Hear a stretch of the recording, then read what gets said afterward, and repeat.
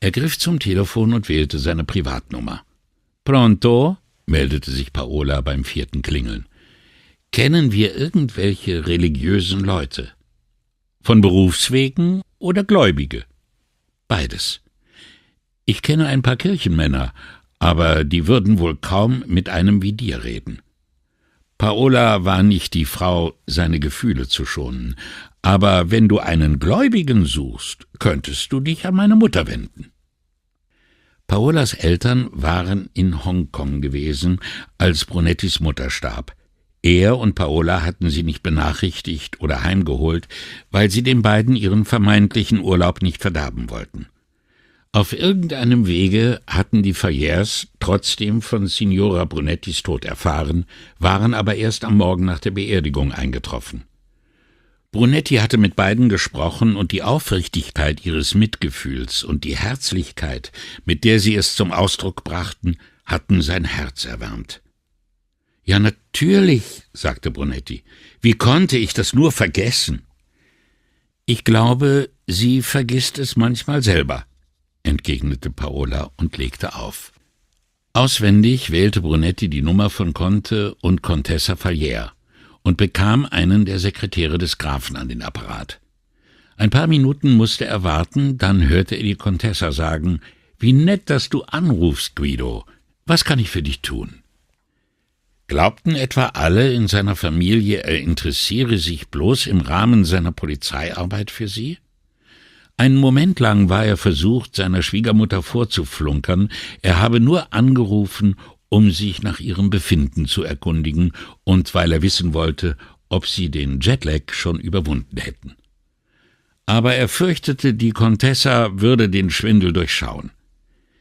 »Ich hätte gern mit dir gesprochen«, antwortete er.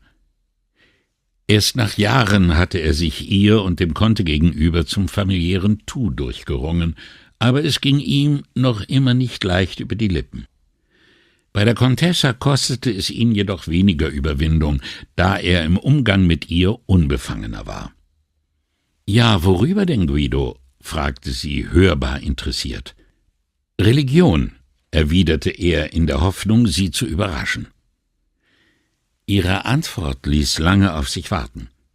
Doch endlich versetzte sie in zwanglosem Plauderton: »Ach, ausgerechnet du, wer hätte das gedacht?« Und dann Schweigen. »Es hat mit einer Ermittlung zu tun«, erklärte er hastig, obwohl das nicht ganz der Wahrheit entsprach. Sie lachte. »Mein Gott, das brauchst du mir nicht eigens zu sagen, Guido.« Ihre Stimme verschwand einen Moment lang, so als hätte sie die Hörmuschel abgedeckt. Dann war sie wieder da. »Es ist gerade jemand bei mir, aber wenn's dir passt, könntest du in einer Stunde vorbeikommen.« »Ja, sicher«, sagte er froh über die Gelegenheit, dem Büro zu entfliehen. »Ich komme.« »Schön«, antwortete sie, offenbar ehrlich erfreut, und legte auf. Er hätte bleiben und den Papierkram erledigen können, Akten abzeichnen und die Unterlagen durchgehen können, die sich mit jeder neuen Verbrechenswelle über seinen Schreibtisch wälzten. Stattdessen verließ er die Questura und begab sich auf die Riva dei Schiavoni, mitten in Pracht und Herrlichkeit. Eine Fähre fuhr vorbei, und während er die Laster an Bord betrachtete, fand er es nicht einmal ungewöhnlich, dass Lieferwagen mit Tiefkühlgemüse oder Mineralwasser oder auch Käse und Milch in ihrer Zustellroute auf ein Fährschiff angewiesen waren. Ein Pulk Touristen kam die Kirchenstufen herunter und umzingelte ihn kurz, bevor der Kultursog sie Richtung Schifffahrtsmuseum und Arsenale davontrug. Brunetti, der inmitten der wogenden Menge in eine Flaute geraten war, schaukelte noch ein paar Sekunden in ihrem Kielwasser und setzte dann seinen Weg zur Basilika fort. Zu seiner Linken sah er einen Metallpfosten, an dem die Boote derer anlegten, die sich die Ankergebühr leisten konnten und mit ihren Yachten all jenen die Sicht auf San Giorgio versperrten, die in den Häusern rechts von ihm die unteren Stockwerke bewohnten. Da gerade kein Boot vor Anker lag, setzte Brunetti sich auf den Pfosten und genoss den Ausblick auf die Kirche, den Engel und den prächtigen Kuppelreigen drüben am anderen Ufer des Giudecca-Kanals. Er lehnte sich zurück, schlang die Finger um den Metallknauf, genoss die Wärme, die er abstrahlte, und sah den Booten zu, die auf den beiden Kanälen verkehrten, zwischen die sich die Landzunge mit der Salutekirche schob. Bald schon brannte die Sonne so heiß durch seine dunkelgraue Hose, dass seine Oberschenkel förmlich zu glühen schienen. Abrupt stand er auf, schüttelte die Hitze aus den Hosenbeinen und setzte seinen Weg zur Piazza fort. Im Café Florian trank er hinten an der Bar einen Espresso und nickte einem Kellner zu, dessen Name ihm nicht einfiel. Da es bereits nach 11 war, hätte er sich auch schon einen Unombra genehmigen können, doch wenn er nachher in den Palazzo der Schwiegereltern kam, wollte er lieber nach Kaffee als nach Wein riechen. Er zahlte und ging. Während er auf der Schwelle einen Moment innehielt, um sich für den Sprung in den Touristenstrom zu rüsten, fiel ihm der Golfstrom ein und wie oft seine Tochter davor warnte, dass er versiegen könne. Neben Paolas Verehrung für ihren Hausgott Henry James war Chiaras ökologisches Engagement das Äußerste an Religionsersatz, was seine Familie zu bieten hatte.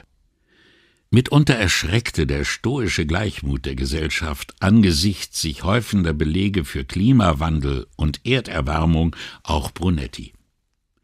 Er und Paola hatten immerhin noch viele gute Jahre erlebt, aber wenn auch nur ein Teil dessen, was Chiara sich angelesen hatte, zutraf, welche Zukunft war seinen Kindern dann noch beschieden? Ja, was für eine Zukunft stand ihnen allen bevor? Und warum ließen sich nur so wenige von der zunehmend düsteren Nachrichtenlage aus der Ruhe bringen? Aber dann schweifte sein Blick nach rechts, und die Fassade des Markusdoms verscheuchte alle pessimistischen Gedanken. Von der Vaporetto-Station Valaresso fuhr er mit der Linie 1 bis Ca Rezzonico und ging von dort zu Fuß zum Campus San Barnaba. Die Stunde Wartefrist war inzwischen glücklich vertrödelt. Brunetti betätigte die Klingel neben dem Portone, und bald schon näherten sich Schritte über den Hof. Das mächtige Tor schwang auf, und er trat ein. Luciana, die länger bei den Fayers in Diensten stand, als er seine Schwiegereltern kannte, hatte ihn eingelassen. Konnte es sein, dass sie seit ihrer letzten Begegnung, wie lange war das her, etwas über ein Jahr vielleicht, so sehr geschrumpft war? Jedenfalls bückte er sich tiefer als beim letzten Mal, als er sie jetzt auf beide Wangen küsste, bevor er ihre Rechte ergriff und zwischen seinen Händen hielt, während sie miteinander sprachen. Sie stellte ihre Fragen nach den Kindern, und er beantwortete sie so gewissenhaft, wie er das seit der Geburt der beiden zu tun pflegte. Sie aßen tüchtig, lernten fleißig, waren wohlauf und wuchsen kräftig.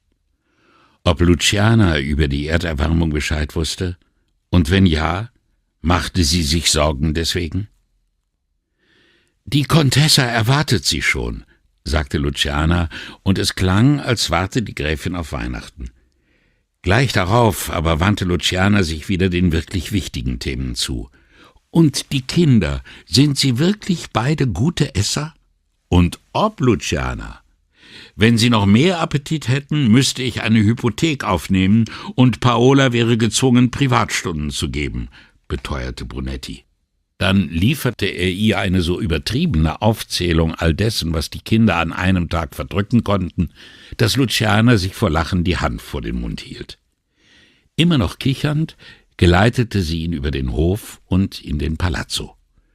Brunetti sorgte dafür, dass seine Liste bis hinauf in den Korridor reichte, der zum Arbeitszimmer der Contessa führte. Hier blieb Luciana stehen.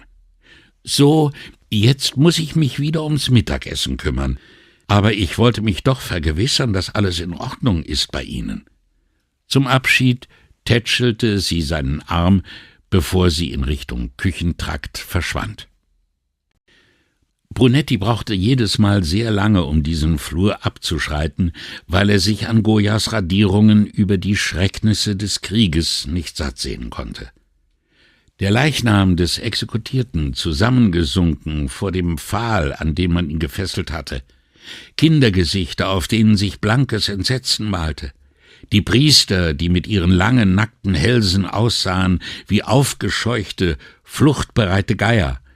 Wie war es möglich, dass solch grausamen Szenen so viel Schönheit innewohnte? Er klopfte und hörte von drinnen Schritte. Als die Tür aufging, blickte Brunetti abermals auf eine Frau herab, die scheinbar über Nacht kleiner geworden war. Sie küssten sich zur Begrüßung. Offenbar sah man Brunetti seine Verwunderung an, denn die Contessa sagte unvermittelt: »Keine Angst, Guido, es sind nur die flachen Schuhe, kein Fall von Altersschrumpfung, wenigstens noch nicht.« Brunetti schaute auf ihre Füße und sah, dass die Contessa zu seidig schimmernden, schwarzen Designer-Jeans und rotem Pullover tatsächlich Sportschuhe trug, noch dazu solche mit fluoreszierenden Silberstreifen an den Seiten, wie sie auf der Via 22 Marzo im Ausverkauf verramscht wurden. Sie kamen seiner Frage zuvor. »Ich habe mich offenbar bei einer Dehnübung in meiner Yoga-Klasse übernommen und mir eine Sehnenentzündung eingehandelt.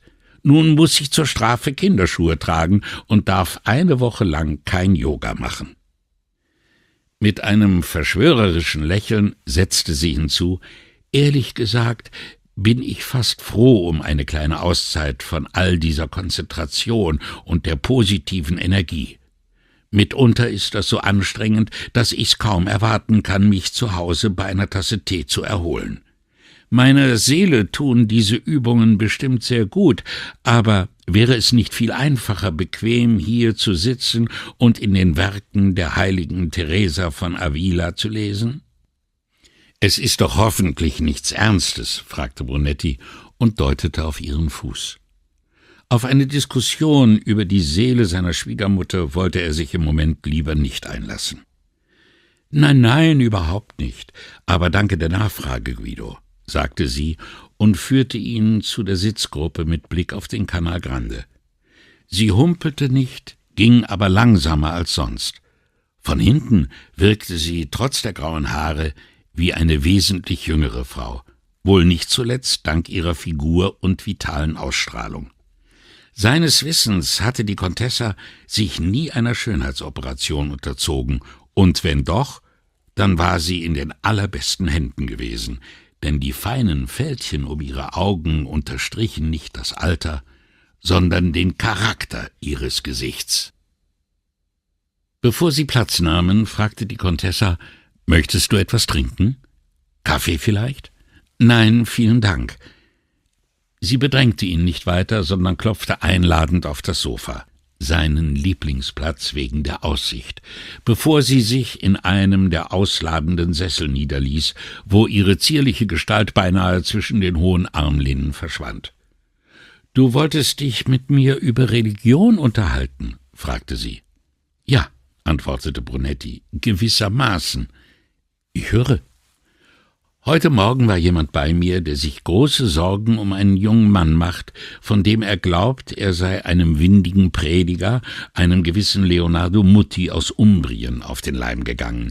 Das sind wohlgemerkt seine Worte, nicht meine.« Die Contessa hatte sich mit den Ellenbogen auf die Armlehnen ihres Sessels gestützt.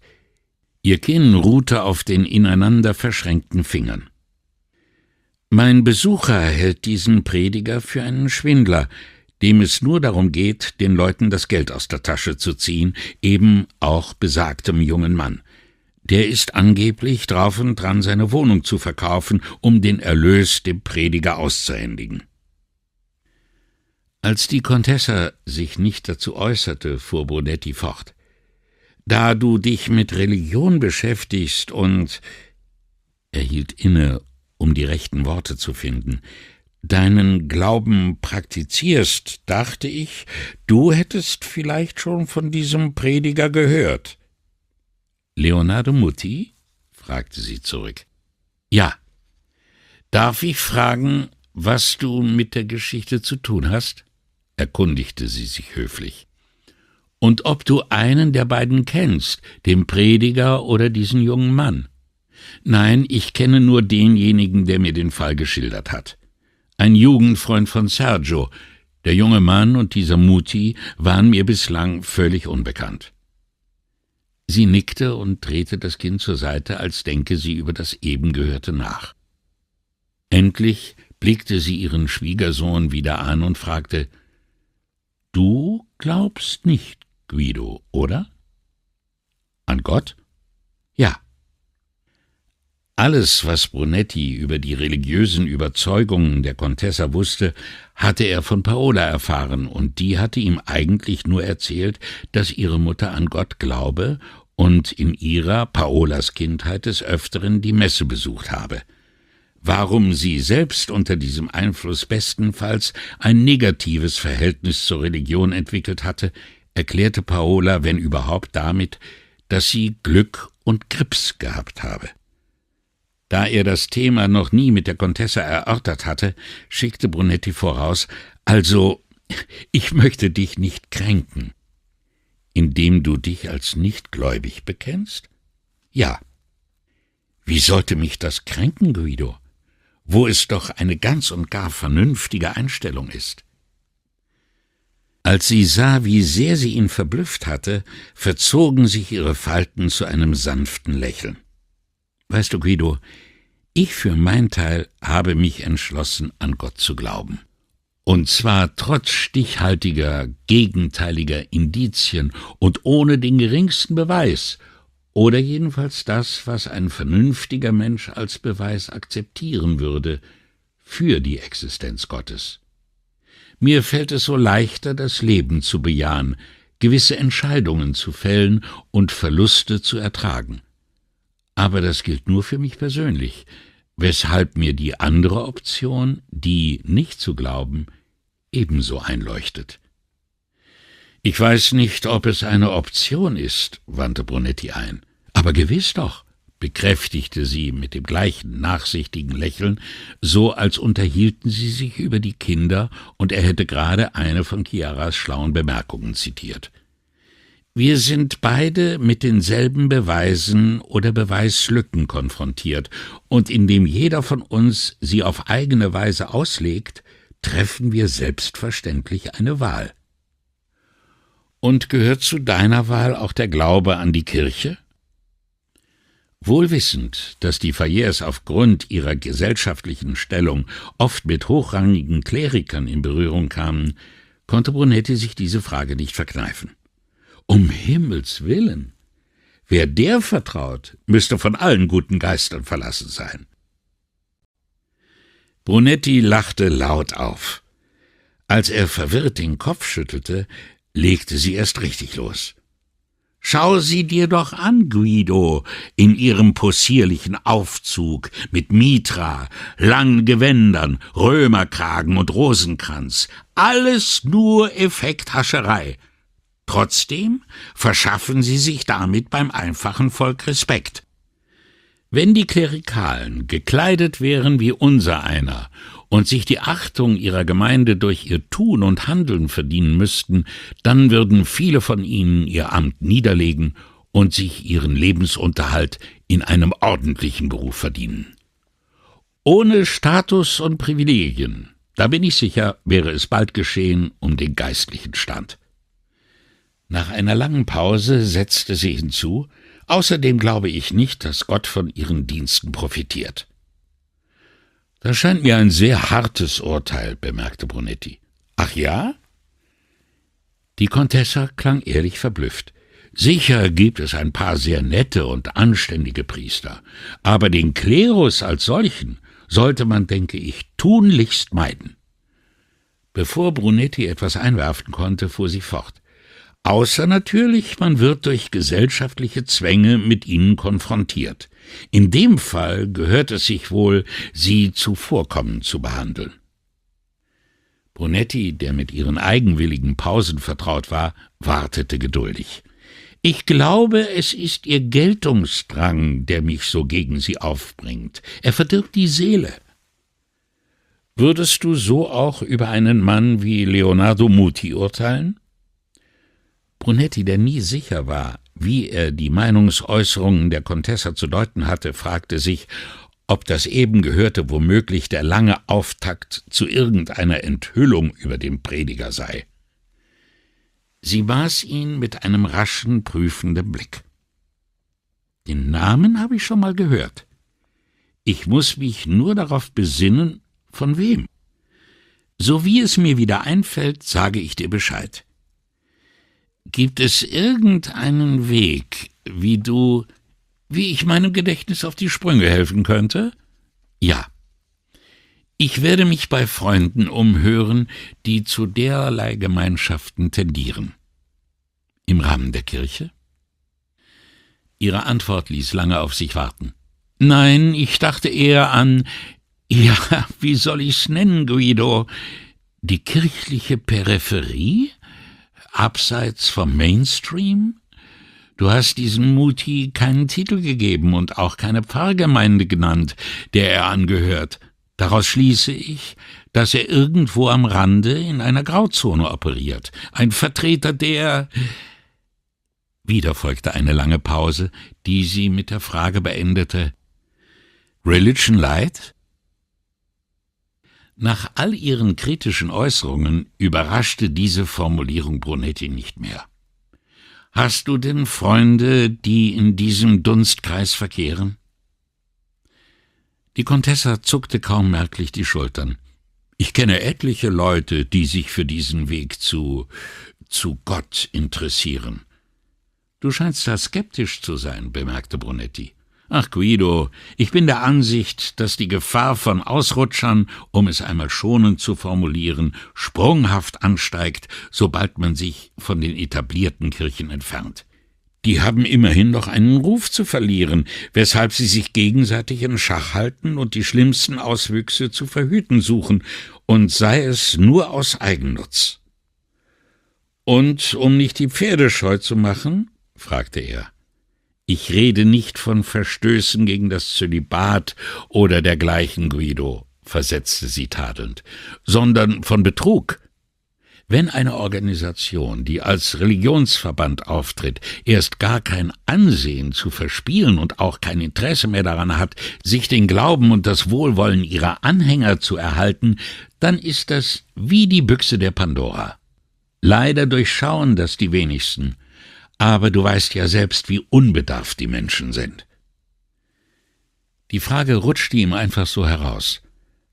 »Hat das, was du mir da gerade erzählt hast, irgendeinen Einfluss auf deinen und Horatius Umgang mit dem Klerus?« Und um seine unverblümte Neugier abzumildern, setzte Brunetti hinzu: »Immerhin pflegt ihr doch gesellschaftliche Kontakte zur Kirche, und Horatio hat vermutlich auch geschäftlich mit ihr zu tun.« Über die Quelle des Reichtums seiner Schwiegereltern hatte Brunetti in all den Jahren kaum etwas in Erfahrung gebracht.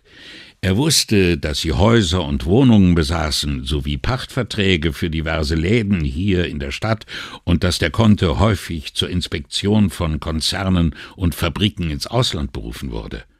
Ob aber auch die Kirche bei seinen finanziellen Transaktionen eine Rolle spielte, entzog sich seiner Kenntnis.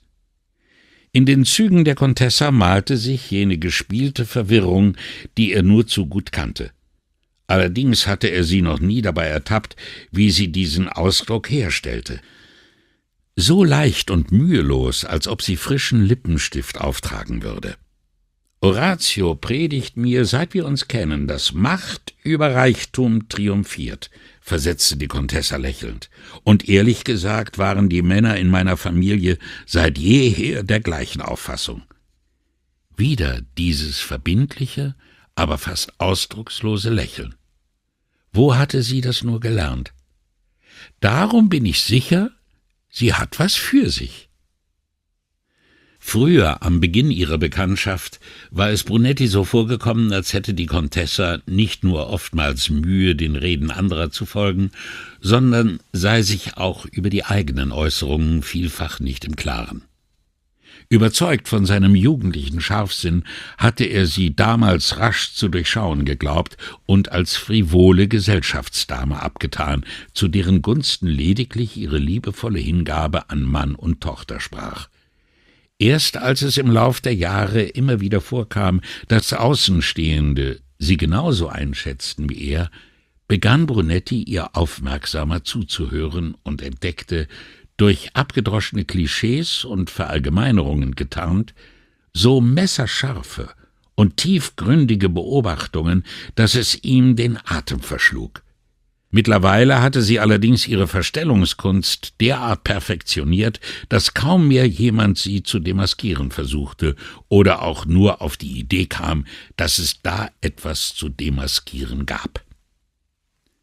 »Möchtest du nicht doch etwas trinken?« fragte die Contessa in Brunettis Gedanken hinein. Er sah auf die Uhr und schüttelte den Kopf. »Nein, danke, wirklich nicht. Ich gehe jetzt lieber nach Hause. Es ist Zeit zum Mittagessen.« »Welch ein Glück für Paola, dass du hier in der Stadt arbeitest, Guido. So hat sie immer jemanden, den sie bekochen kann.« Ihr wehmütiger Tonfall hätte einen glauben machen können, sie wünsche sich nichts sehnlicher, als tagtäglich im Dienste ihrer Lieben am Herd zu stehen, ja, dass sie jede freie Stunde über Kochbüchern brüte, um die Familie mit neuen Rezepten zu verwöhnen. Dabei war Brunetti überzeugt, dass die Contessa seit Jahren keinen Fuß mehr in die Küche gesetzt hatte. An deren Betreten Luciana sie wahrscheinlich sowieso gehindert hätte. Er erhob sich und sie ebenfalls. Während die Contessa ihn zur Tür begleitete, trug sie ihm Grüße an Paola und die Kinder auf. Brunetti bückte sich und küsste sie zum Abschied. »Du hörst von mir, sobald ich etwas in Erfahrung bringe«, versprach sie. Und er ging heim zum Mittagessen. Auf dem letzten Treppenabsatz unterhalb ihrer Wohnung stiegen Brunetti immer noch keine Essensdüfte in die Nase. Falls Paola aus irgendeinem Grund nicht zum Kochen gekommen war, könnten sie vielleicht in ein Restaurant gehen. Keine 2 Minuten entfernt bot das Antico Panificio mittags Pizza an, und obwohl er die normalerweise lieber abends aß, war Brunetti heute durchaus geneigt, eine Ausnahme zu machen. Pizza mit Rucola und Speck wäre nicht schlecht. Oder die mit Mozzarella di Bufala und Pomodorini. Während er die letzten Stufen erklomm, variierte Brunetti den Belag seiner Pizza-Fantasie eifrig weiter, und als er den Schlüssel ins Schloss steckte, war er bei Rucola, Pfeffersalami und Champignons angelangt, ohne zu wissen, woher ihm die letzten beiden Zutaten zugeflogen waren. Doch jeder Gedanke an Pizza verflüchtigte sich, als er die Wohnungstür öffnete und Paola mit einer riesigen Salatschüssel im Wohnzimmer verschwinden sah. Offenbar hatte eins der Kinder in einem Anfall von selbstmörderischem Optimismus beschlossen, dass sie auf der Terrasse essen sollten. Ohne auch nur die Tür hinter sich zu schließen, sauste Brunetti mit 3 Schritten den Flur entlang, steckte den Kopf ins Wohnzimmer und rief den 3, die schon draußen saßen und ihn erwarteten, zu: »Mein Stuhl kommt in die Sonne!« Jetzt im Frühling bekam die große Terrasse nur über Mittag 2 Stunden Sonne, die noch dazu lediglich einen schmalen Streifen am Ende der Terrasse erreichte. Dort war bloß für einen Stuhl Platz, den Brunetti, der es für ausgemachten Schwachsinn hielt, so früh im Jahr draußen zu essen, regelmäßig in Beschlag nahm. Nachdem er auch diesmal seinen Anspruch geltend gemacht hatte, ging er zurück und schloss die Wohnungstür. Von der Terrasse klangen scharrende Geräusche herüber. Hier ins Wohnzimmer hatte fast den ganzen Vormittag die Sonne geschienen. Sein Stuhl, dessen Rückenlehne von der Sonne erwärmt wurde, befand sich am Kopfende des Tisches. Auf dem Weg dorthin tätschelte Brunetti seiner Tochter die Schulter. Chiara trug einen dünnen Pulli, Raffi nur ein Baumwollhemd. Paola hatte über ihren Pullover immerhin noch eine Daunenweste gezogen, die wohl eigentlich Raffi gehörte. Wie war es nur möglich, dass so verfrorene Eltern wie er und Paola diese beiden tropischen Geschöpfe gezeugt hatten? Brunetti genoss die Wärme auf seinem Rücken. Aus einer großen Schüssel, die mitten auf dem Tisch stand, häufte Paola gerade Fusilli mit grünen Oliven und Mozzarella auf Chiaras Teller. Es war noch nicht ganz die Saison für ein solches Gericht, aber Brunettis Augen und Nase begrüßten es wohlgefällig. Nachdem sie Chiara den Teller hingestellt hatte, reichte Paola ihr ein Schüsselchen mit ganzen Basilikumblättern. Chiara nahm ein paar, zerzupfte sie und streute sie über die Pasta.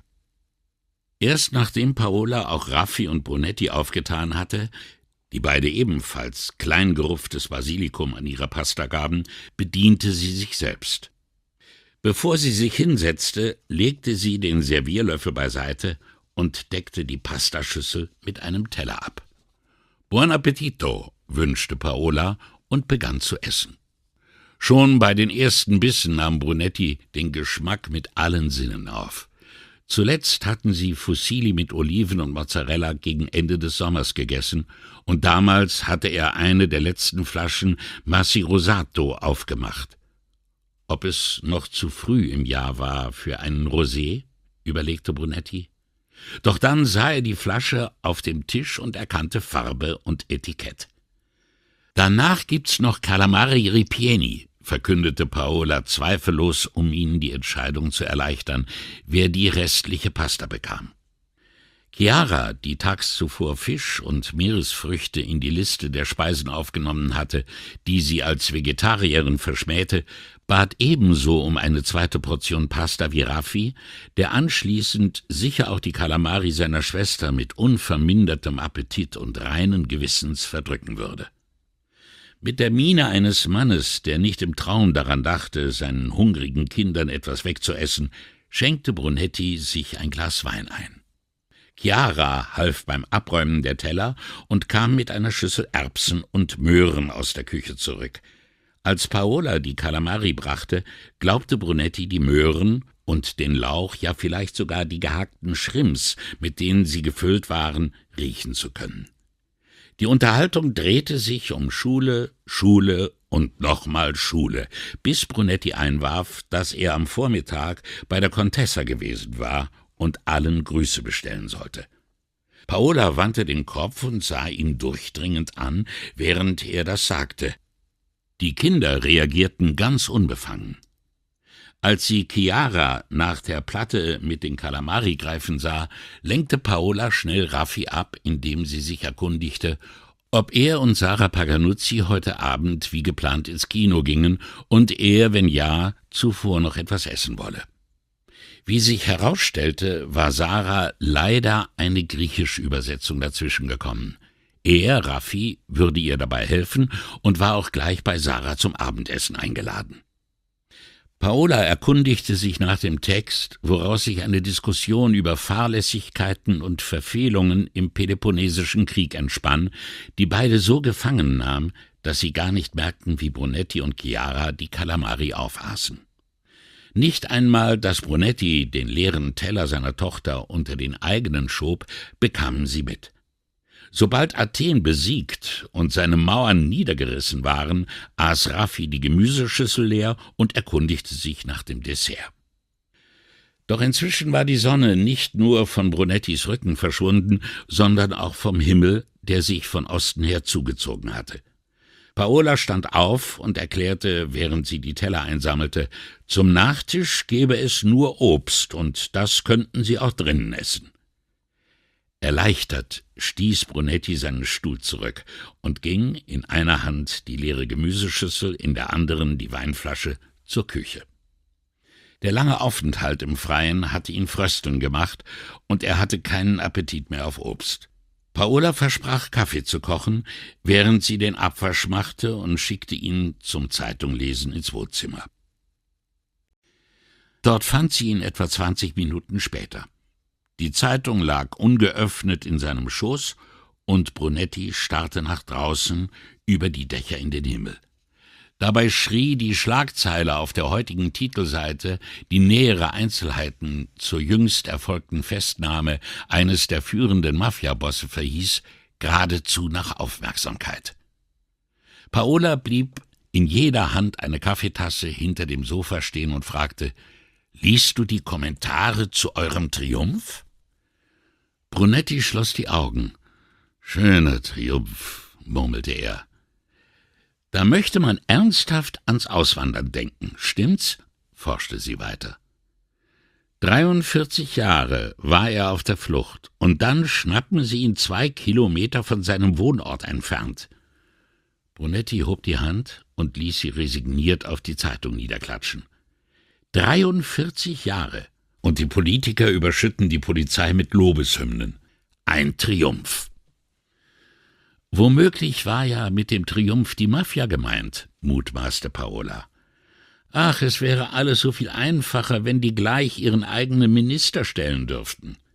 Nachdenklich hielt sie inne und fragte dann, bloß, wie soll man den nennen? Schattenminister? Erpressungsminister? Sie stellte die Tassen auf den Tisch und setzte sich neben ihn. Wieder besseres Wissen, fragte Brunetti, warum glaubst du, dass sie den nicht längst haben? Wen? Na, ihren eigenen Minister. Erschrocken sah sie ihn an, als ihr klar wurde, dass sie eben etwas gehört hatte, was er nicht hätte sagen dürfen.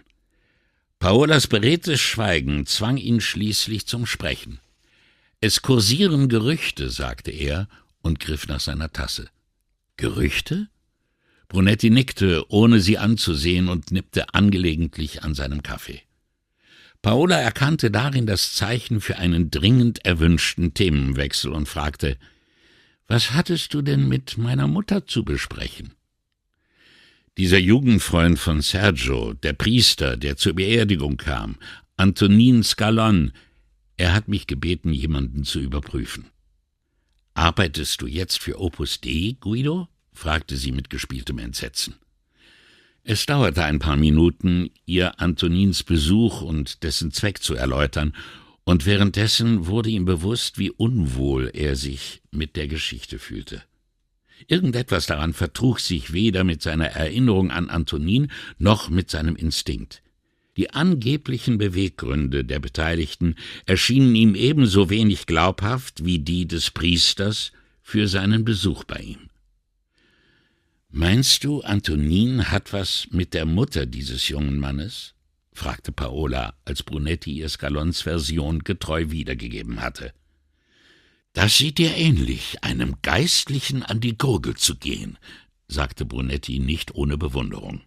»Ich glaube nicht, dass eine Gurgel was damit zu tun hat«, versetzte Paola und griff nach ihrer Kaffeetasse. Brunetti musste grinsen.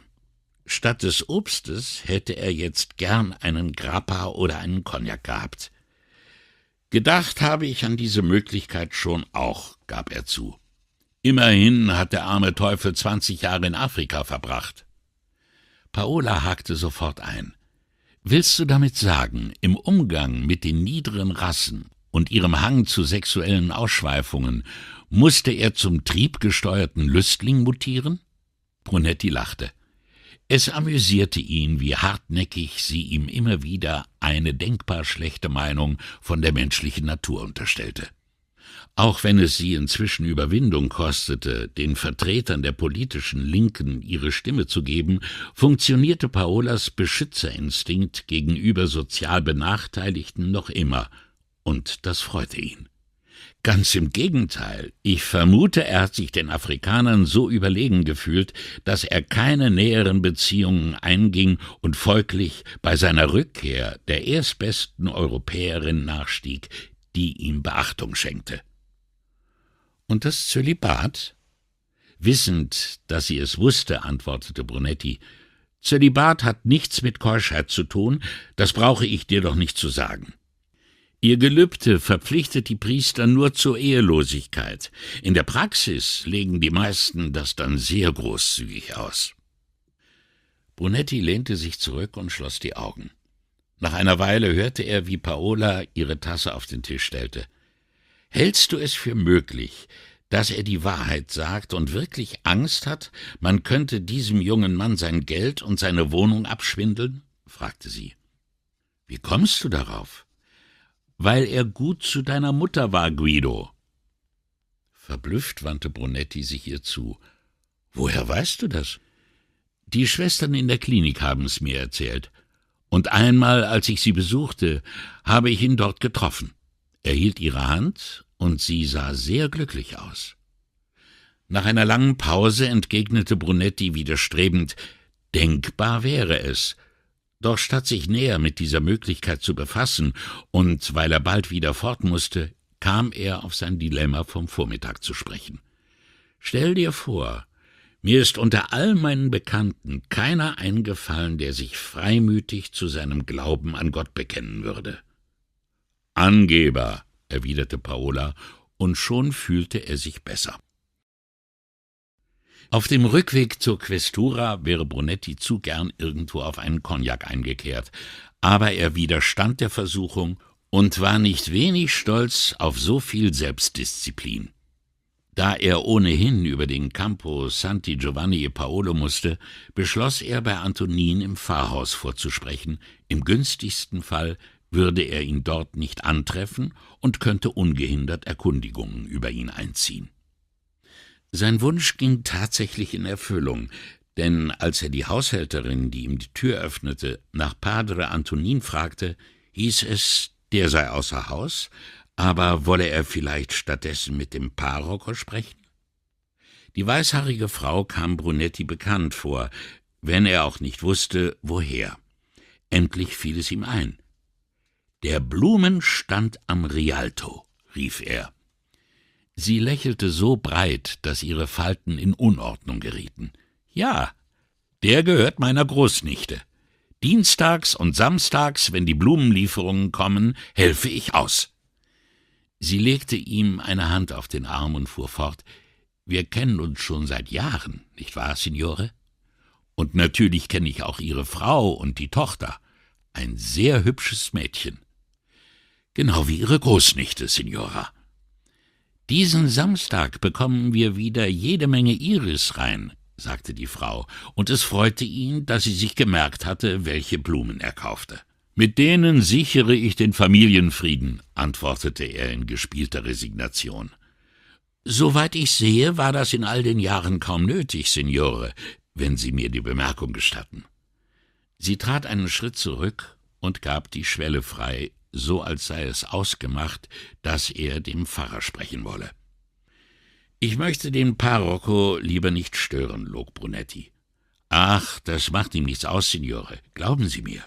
Padre Stefano hat gerade zu Mittag gegessen, da hat er jetzt Zeit.« Sie schickte sich an, ihm vorauszugehen, drehte sich aber am Fuß der Treppe, die ins obere Stockwerk führte, noch einmal um und sagte mit gedämpfter Stimme, »Er freut sich, wenn er Besuch bekommt, ganz bestimmt.« Während die Haushälterin oben Halt machte, um nach dem Treppensteigen wieder zu Atem zu kommen, bewunderte Brunetti ein Herz-Jesu-Bildnis an der Wand zu seiner Rechten.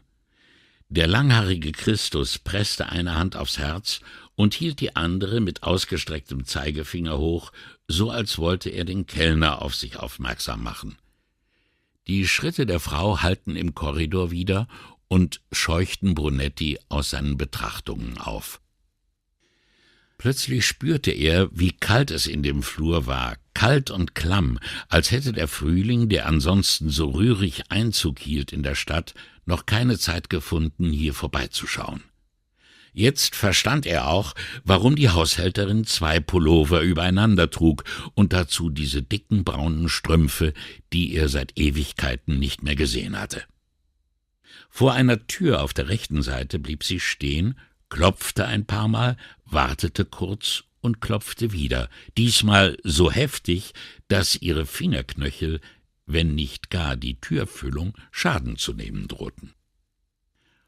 Offenbar rührte sich drinnen etwas, denn sie drückte die Klinke, trat ein und meldete laut und vernehmlich, »Da ist Besuch für Sie, Padre Stefano.« Brunetti hörte eine Männerstimme antworten, konnte aber den Wortlaut nicht verstehen.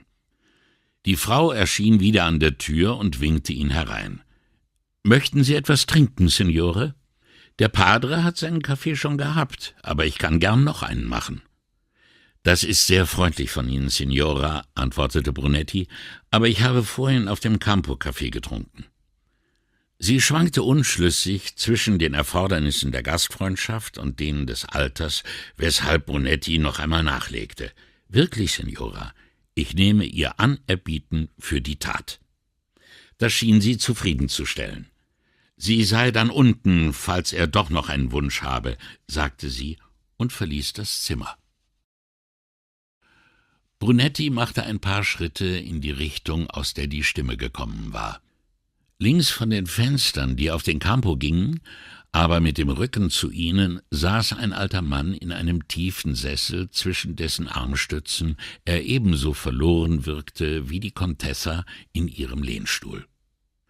Flaumweiches, weißes Haar umrahmte eine natürliche Tonsur, die ebenfalls fast weiß war, genau wie der Teint des Alten. Kinderaugen blickten aus einem Asketengesicht, als der Pfarrer zu Brunetti aufsah und sich, die Hände auf die Armlehnen gestützt, zu erheben versuchte.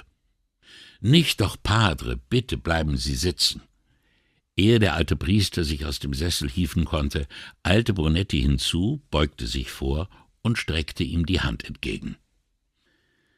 »Sehr erfreut, mein Sohn, wie nett von Ihnen, dass Sie einen alten Mann besuchen kommen.« Padre Stefano hatte eine wohltönende, helle Tenorstimme, und er sprach Veneziano. Brunetti fasste die pergamentene Hand so behutsam, als fürchte er, sie zu zerdrücken. Der Parroco war wohl einst ein hochgewachsener Mann gewesen. Brunetti schloss das aus den Handgelenksknochen und der Spanne zwischen Fußknöchel und Knie. Das schwarze Skapulier über dem bodenlangen weißen Ordenskleid des Priesters war ganz verschlissen vom Alter und vom vielen Waschen. An einem der schwarzen Lederpantoffeln hatte sich die Sohle gelöst und hing schlaff wie eine Katzenzunge herunter. »Aber bitte setzen Sie sich doch!« Der Priester blickte verwirrt um sich, so als merke er jetzt erst, wo er sich befand, und suche verzweifelt nach einem Stuhl für seinen Gast. Brunetti fand einen schweren, hölzernen Lehnstuhl mit zerschlissenem Gobelin-Bezug und trug ihn herbei. Er setzte sich und lächelte dem Pfarrer an, der sich vorbeugte und über die kurze Distanz hinweg Brunettis Knie tätschelte. »Wie schön, dass Sie gekommen sind, mein Sohn, wie schön, dass Sie mich besuchen.« Nachdem er dieses Wunder eine Weile bestaunt hatte, fragte er, »Sind Sie gekommen, damit ich Ihnen die Beichte abnehme, mein Sohn?« Lächelnd schüttelte Brunetti den Kopf. »Danke, Padre, nein, danke.« Doch als er den Blick des Alten auffing, setzte er mit erhobener Stimme hinzu, »Ich habe schon gebeichtet, Padre, aber es ist sehr gütig von Ihnen, dass Sie danach fragen.« Schließlich hatte er seine Beichte abgelegt, oder etwa nicht? Wie lange das her war, brauchte er diesem alten Mann ja nun wirklich nicht zu sagen. Die Miene des Priesters erhellte sich. »Was kann ich denn dann für Sie tun?« fragte er. »Ich möchte mich nach Ihrem Gast erkundigen.« »Gast?« wiederholte der alte Mann, so als sei er nicht sicher, ob er das Wort oder seine Bedeutung richtig erfasst habe. Sein Blick glitt über Brunettis Schulter und schweifte suchend durch den Raum. »Ein Gast?« »Ja, ganz recht. Padre Antonin Scalon.« Der Gesichtsausdruck des Priesters veränderte sich. Vielleicht war es nicht mehr als eine Straffung der Mundwinkel, eine Trübung des Blicks. »Padre Scalon?« fragte er. Dass er es nicht über sich brachte, seinen Gast beim Vornamen zu nennen, bestätigte Brunetti in all seinen Vorbehalten. Trotzdem tat er so, als ob ihm an der Reaktion des Priesters nichts aufgefallen wäre. »Ja, er kam nämlich letzte Woche zur Beerdigung meiner Mutter, und dafür wollte ich ihm danken.« Erst während er die Reaktion des Alten auf seinen arglosen Ton prüfte, fiel ihm auf, wie ohrenbetäubend laut er gesprochen hatte. Um seinem Anliegen Nachdruck zu verleihen, fügte Brunetti noch hinzu, »Also meine Frau hat gemeint, ich solle mich bei ihm bedanken.« »Und wenn Ihre Frau Sie nicht geschickt hätte?« Brunetti, der anfangs den Verstand des alten Mannes schon so schwach eingeschätzt hatte wie sein Gehör, sah sich durch die scharfsinnige Frage eines Besseren belehrt. Er überspielte seine Verlegenheit mit einem leichten Achselzucken, eine Geste, die ihm im Nachhinein so ungehobelt erschien, dass er zu einer Erklärung ansetzte. »Es gehört sich so, Padre. Er ist immerhin mit meinem Bruder zur Schule gegangen, da sollte ihm schon jemand aus der Familie danken.« »Und Ihr Bruder?« forschte der alte Mann. »Der war leider verhindert«, erwiderte Brunetti mit einer Miene, die kein Wässerchen trüben konnte. »Darum hat er mich gebeten.« »So, so«, murmelte der Priester, den Blick auf die Hände in seinem Schoß gesenkt. Brunetti bemerkte erst jetzt, dass er in einer Hand einen Rosenkranz hielt. Als Padre Stefano wieder aufsah, fragte er, »Hatten Sie bei der Trauerfeier denn keine Gelegenheit dazu?« »Nun ja, da waren wir alle, wie soll ich es ausdrücken, wir waren sehr aufgewühlt, und so kam es, dass wir erst bei meinem Bruder zu Hause feststellten, dass keiner daran gedacht hatte, ihn einzuladen.« »Aber verstand sich das denn nicht von selbst, wenn er doch die Trauermesse gelesen hat?« fragte der alte Mann. Brunetti mimte, so gut er konnte, den Verlegenen. »Die Messe hat der Gemeindepfarrer meiner Mutter gelesen, Padre. Padre Scalon«, fuhr er nun seinerseits den offiziellen Titel verwendend fort, »hat erst am Grab einen Segen gesprochen.« »Ah, jetzt verstehe ich«, sagte der Priester. »Dann möchten Sie ihm also für diesen Segensspruch danken?« »Ja. Aber wenn Padre Scalon nicht da ist, kann ich vielleicht ein andermal wiederkommen«, schlug Brunetti zum Schein vor. »Sie könnten ihm auch eine Nachricht hinterlassen«, meinte der Priester. Ich weiß, natürlich hätte ich ihm schreiben können, aber mit seinem Kommen hat er unserer Mutter Respekt bezeugt, und dafür...« Brunetti ließ den Satz in der Schwebe.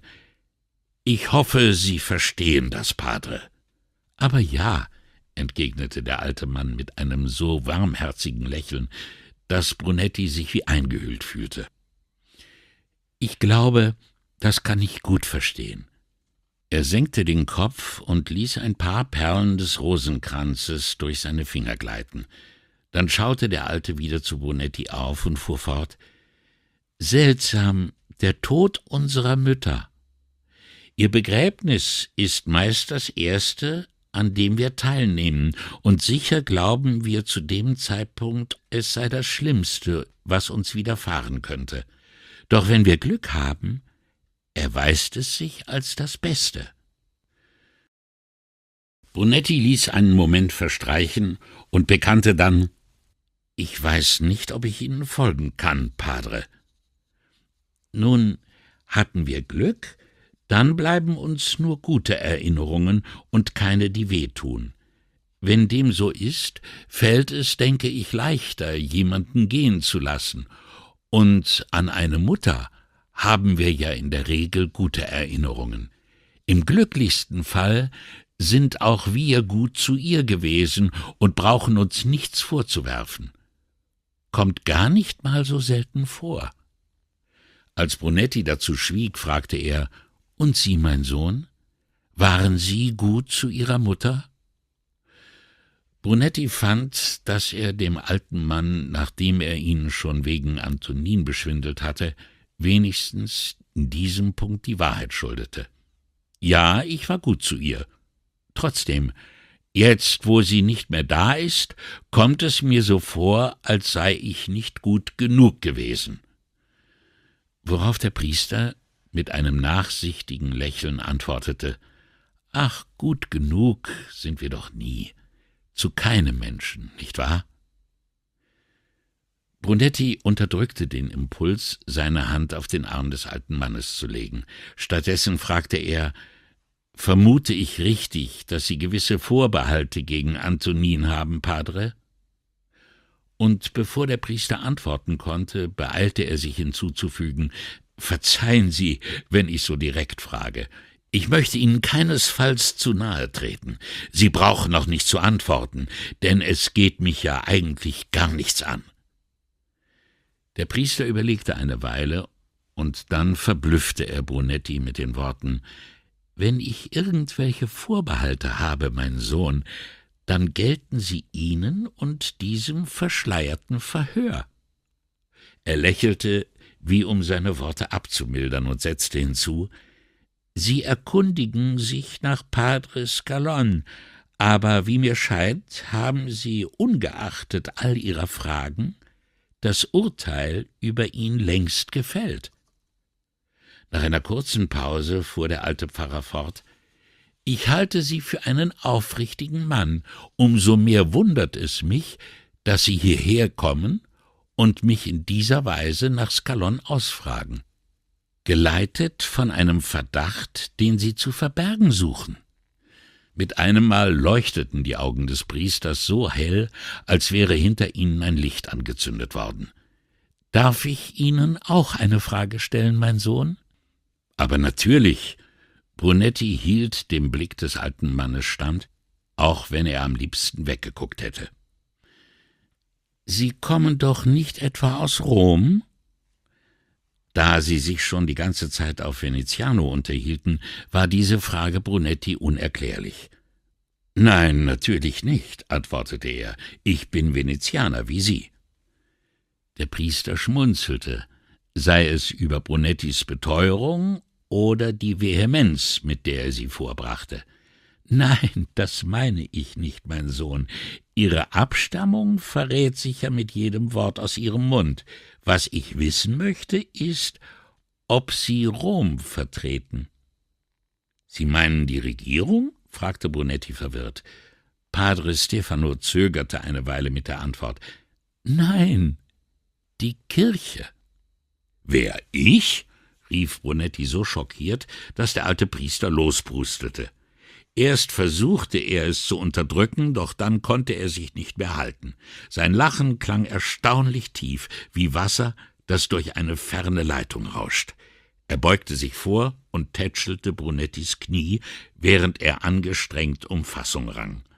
»Verzeihen Sie, mein Sohn, verzeihen Sie«, bat er schließlich keuchend und wischte sich mit dem Saum seines Skapuliers die Tränen aus den Augenwinkeln.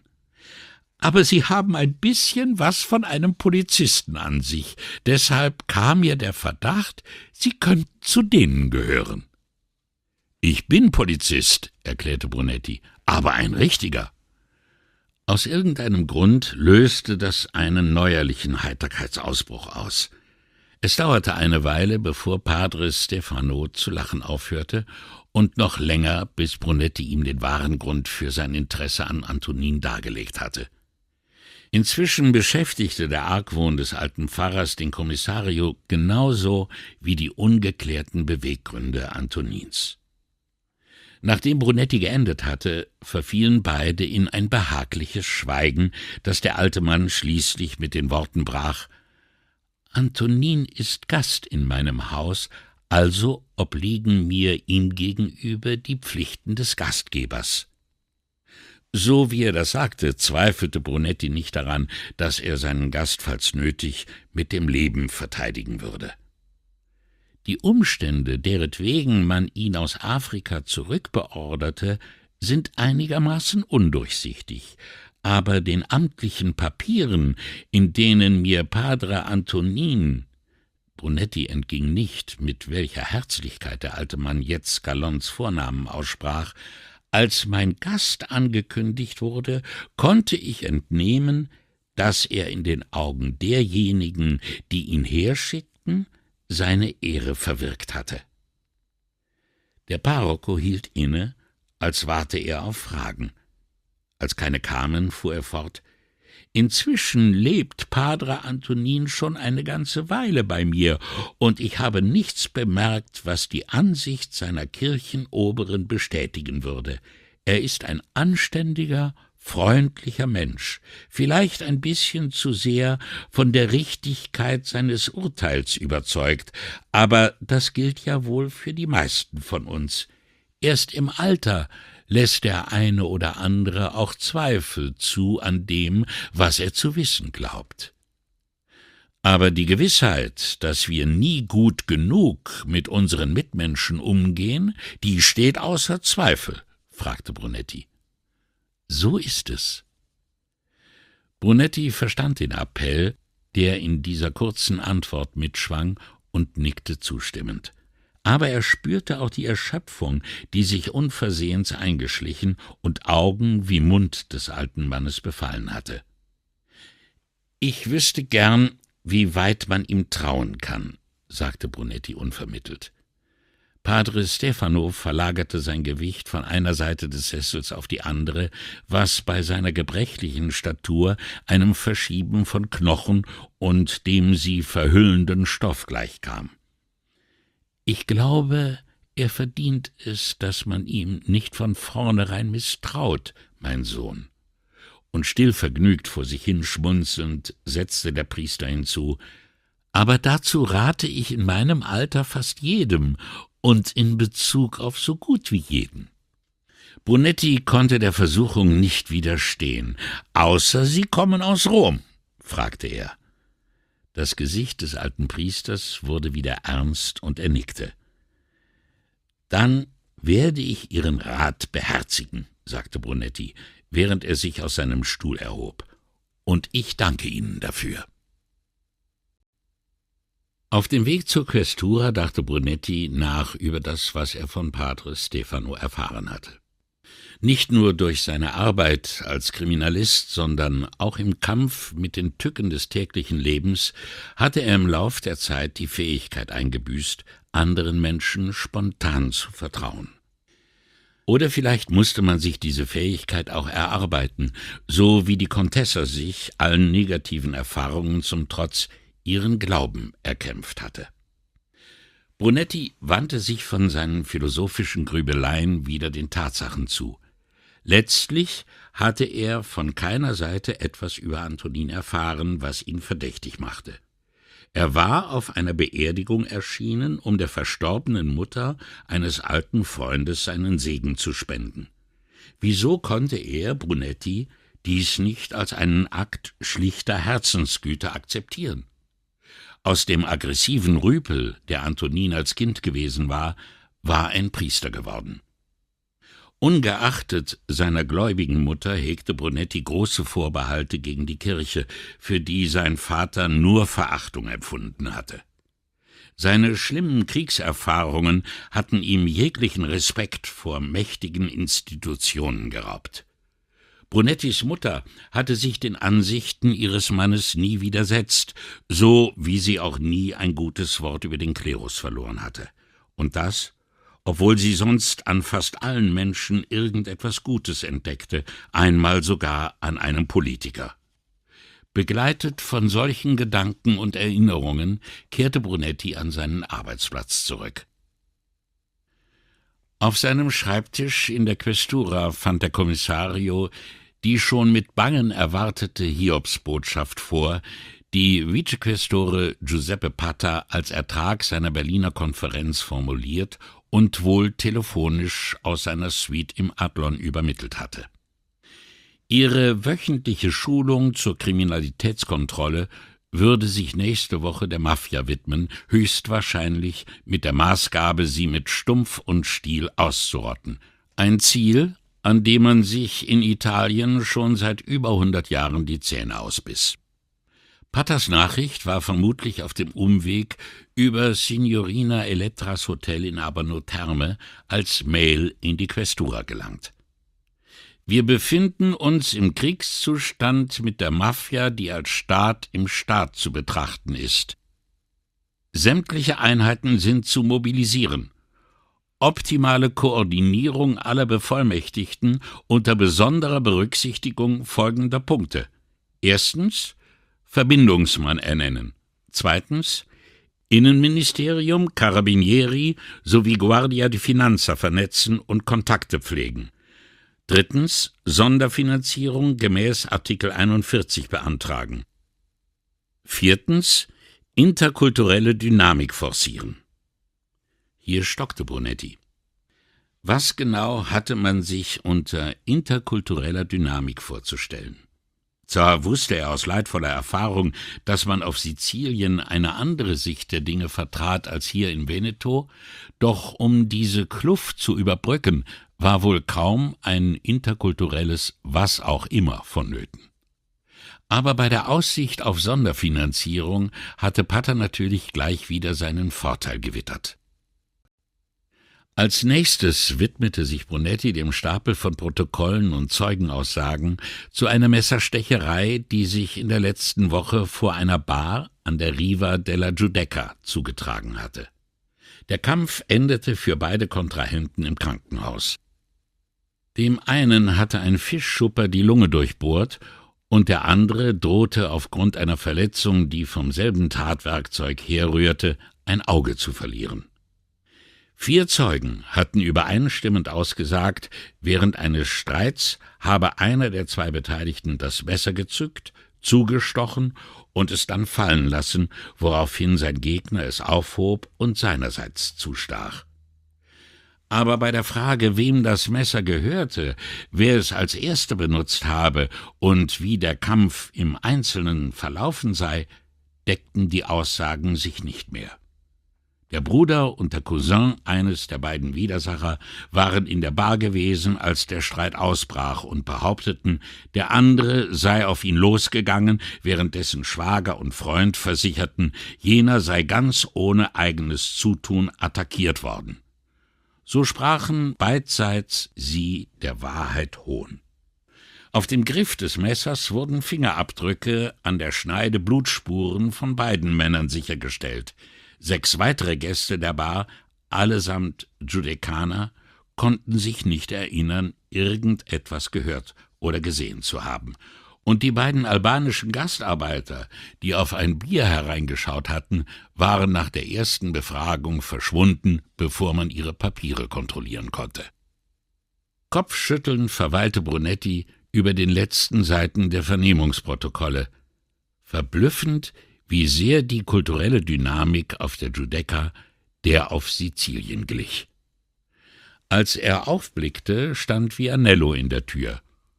»Hast du was über diese Messerstecherei gehört?« fragte Brunetti und wedelte mit den Seiten des Protokolls zum Zeichen, dass Vianello sich setzen solle. »Du meinst diese beiden Idioten, die sich gegenseitig krankenhausreif gemetzelt haben?« »Ja.« »Einer von denen war in Porto Marghera als Hafenarbeiter beschäftigt, hat Frachtschiffe entladen, aber wie ich hörte, mussten sie ihn entlassen.« »Weshalb?« fragte Brunetti. »Das Übliche. Zu viel Alkohol bei zu wenig Grips und außerdem zu viel Warenschwund auf seiner Schicht.« »Welcher von beiden ist denn das?« »Der ein Auge verloren hat«, antwortete Vianello. »Ein gewisser Carlo Ruffo. Ich bin ihm mal begegnet.« »Bist du sicher?« fragte Brunetti. Das medizinische Gutachten in der Akte hatte das Auge nur als gefährdet eingestuft. »Ich meine, was das Auge angeht.« »Glaub schon, ja. Ruffo hat sich im Krankenhaus an irgendetwas infiziert, und soviel ich gehört habe, bestand keine Hoffnung, das Auge noch zu retten. Im Gegenteil, die Infektion hat offenbar auch aufs andere Auge übergegriffen.« »Heißt das, er wird blind?« hakte Brunetti nach. »Gut möglich. Blind und gewalttätig.« »Merkwürdige Verbindung. Hat doch bei Samson auch funktioniert«, gab Vianello unerwartet bibelfest zurück und fuhr dann fort, »wie ich diesen Ruffo einschätze, würde der sich auch noch schlagen, wenn er blind, stumm und taub wäre.« »Du meinst also, er hat angefangen?« Vianello zuckte vielsagend die Achseln. »Wenn nicht er, dann der andere. Kommt am Ende auf selbe raus.« »Also noch ein Schlägertyp.« »So hört man's, nur dass er sich normalerweise an Frauen und Kindern abreagiert.« Brunetti überlegte kurz. »Klingt ja, als sei das alles allgemein bekannt.« »Auf der Giudecca schon, ja.« »Und da schreitet niemand ein?« Wieder dieses Schulterzucken. »Die Leute dort mischen sich nicht ein, und was uns angeht, so halten sie uns sowieso für machtlos, womit sie vermutlich recht haben.« Vianello schlug die Beine übereinander und lehnte sich zurück.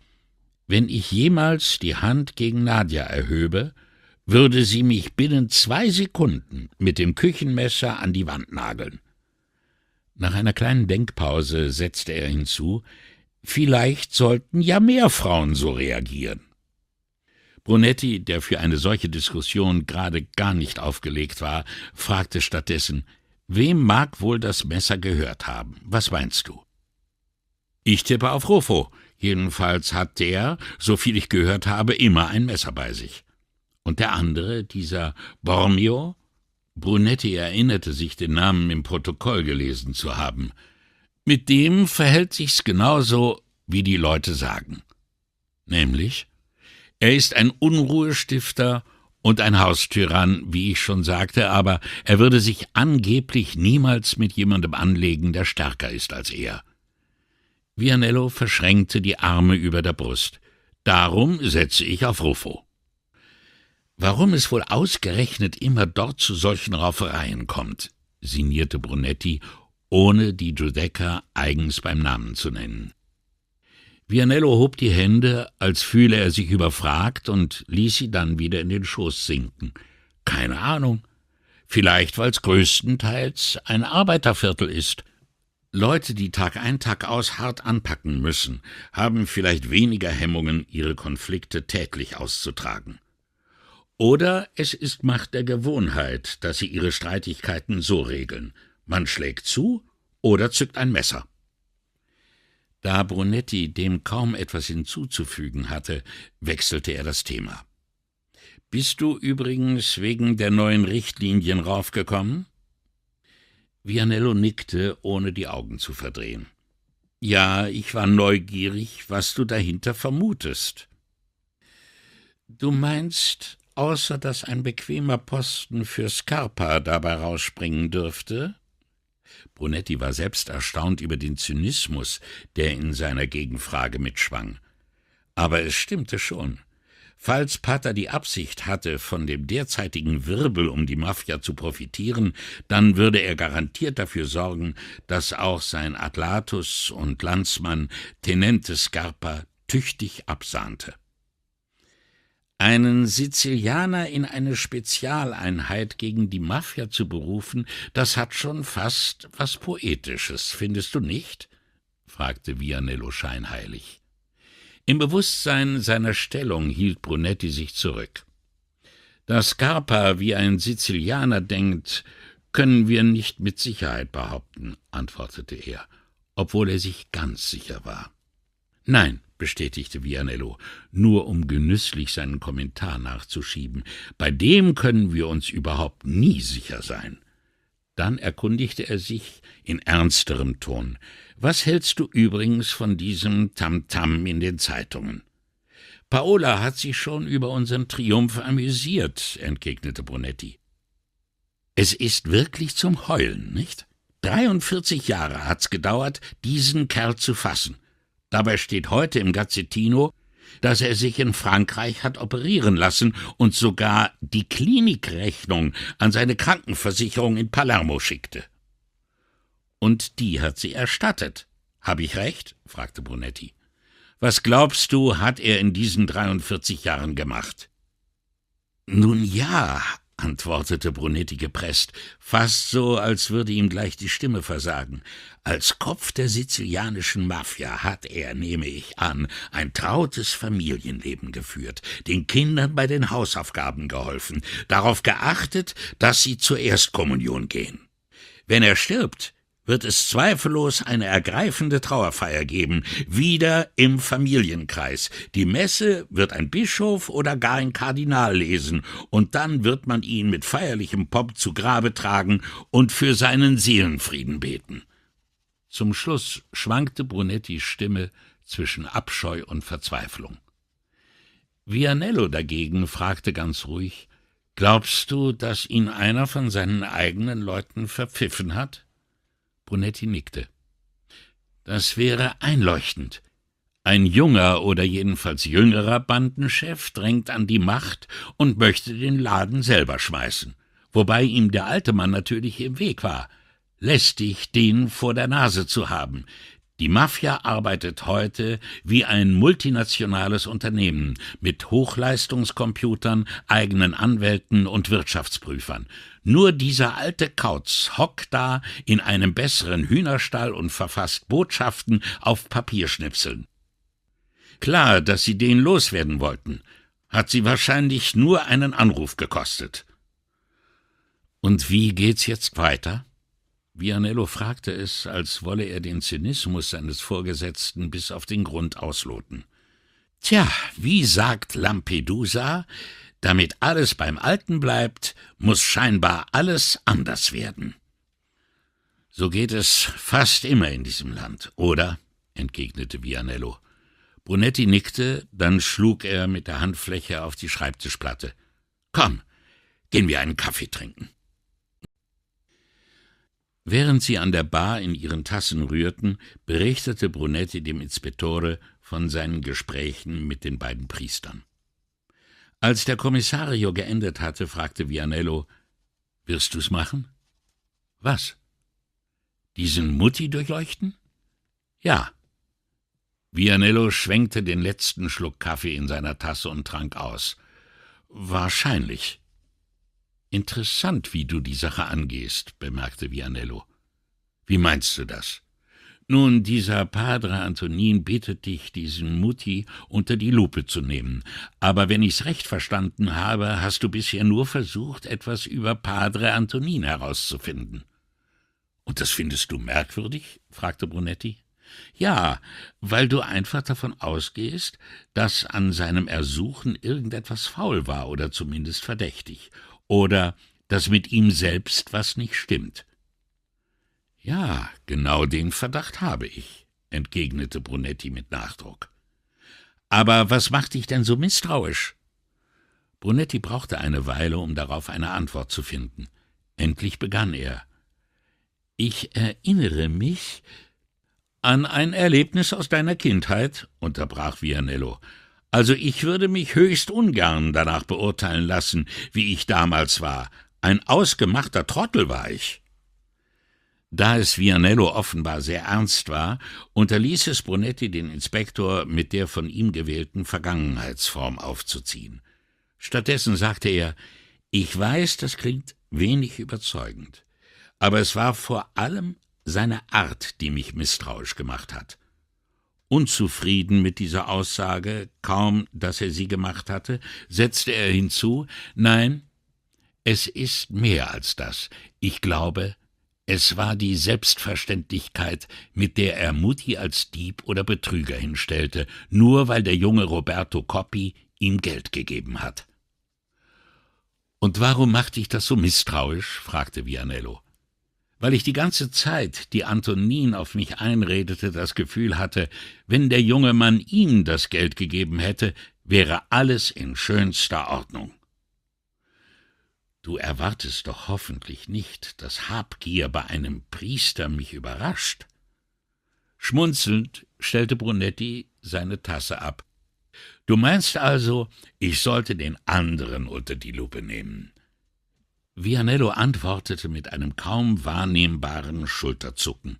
»Du hast mir immer eingebläut, man solle der Spur des Geldes folgen, und in dem Fall führt die Spur doch wohl eindeutig zu diesem Mutti.« Brunetti langte in seine Tasche und warf ein paar Münzen auf die Theke. »Da könntest du recht haben, Lorenzo«, sagte er. »Vielleicht sollten wir uns mal einen Eindruck davon verschaffen, was bei seinen Veranstaltungen so abgeht.« »Du meinst Mutti?« fragte Vianello verblüfft. »Ja.« Vianello machte den Mund auf, als wolle er widersprechen, presste dann aber die Lippen fest zusammen. »Du denkst an eine dieser religiösen Veranstaltungen?« »Ja«, antwortete Brunetti. Und als Vianello nicht reagierte, half er nach. »Na, was meinst du?« Vianello sah ihm in die Augen und antwortete, »Wenn wir dahin gehen, sollten wir unsere Frauen mitnehmen.« Und bevor Brunetti Einspruch erheben konnte, fügte der Ispettore hinzu, »Männer wirken immer harmlos, wenn sie in weiblicher Begleitung sind.« Brunetti wandte sich ab, damit Vianello sein Grinsen nicht mitbekam. Draußen vor der Bar fragte er, »Und du glaubst, du könntest Nadja dazu überreden, wenn ich vorher das Brotmesser verstecke?« Informationen über die Treffen der religiösen Vereinigung, der Leonardo Mutti vorstand, waren weit schwieriger zu beschaffen, als Brunetti gedacht hatte. Antonin wollte er nicht in seine Recherchen einweihen. Im Telefonbuch standen die Kinder Jesu Christi nicht, und mit seinen bescheidenen Computerkenntnissen fand der Kommissario auch keine Website. Als er sich bei den uniformierten Beamten umhörte, wusste Piattoni als einziger etwas beizusteuern, weil ein Cousin von ihm einer ähnlichen Gemeinschaft beigetreten war. Schließlich blieb Brunetti nichts weiter übrig, als das Haus am Campo San Giacomo dell'Orio aufzusuchen, das der Gruppe als Treffpunkt diente. Eine Aussicht, die ihn so verstimmte, als befände sich der Campo sonst wo und nicht bloße 10 Minuten von seiner Wohnung entfernt. Wie seltsam, dass manche Gegenden der Stadt einem so fern vorkamen, während es zu anderen, die in Wahrheit viel weiter weg lagen, nur ein Katzensprung zu sein schien.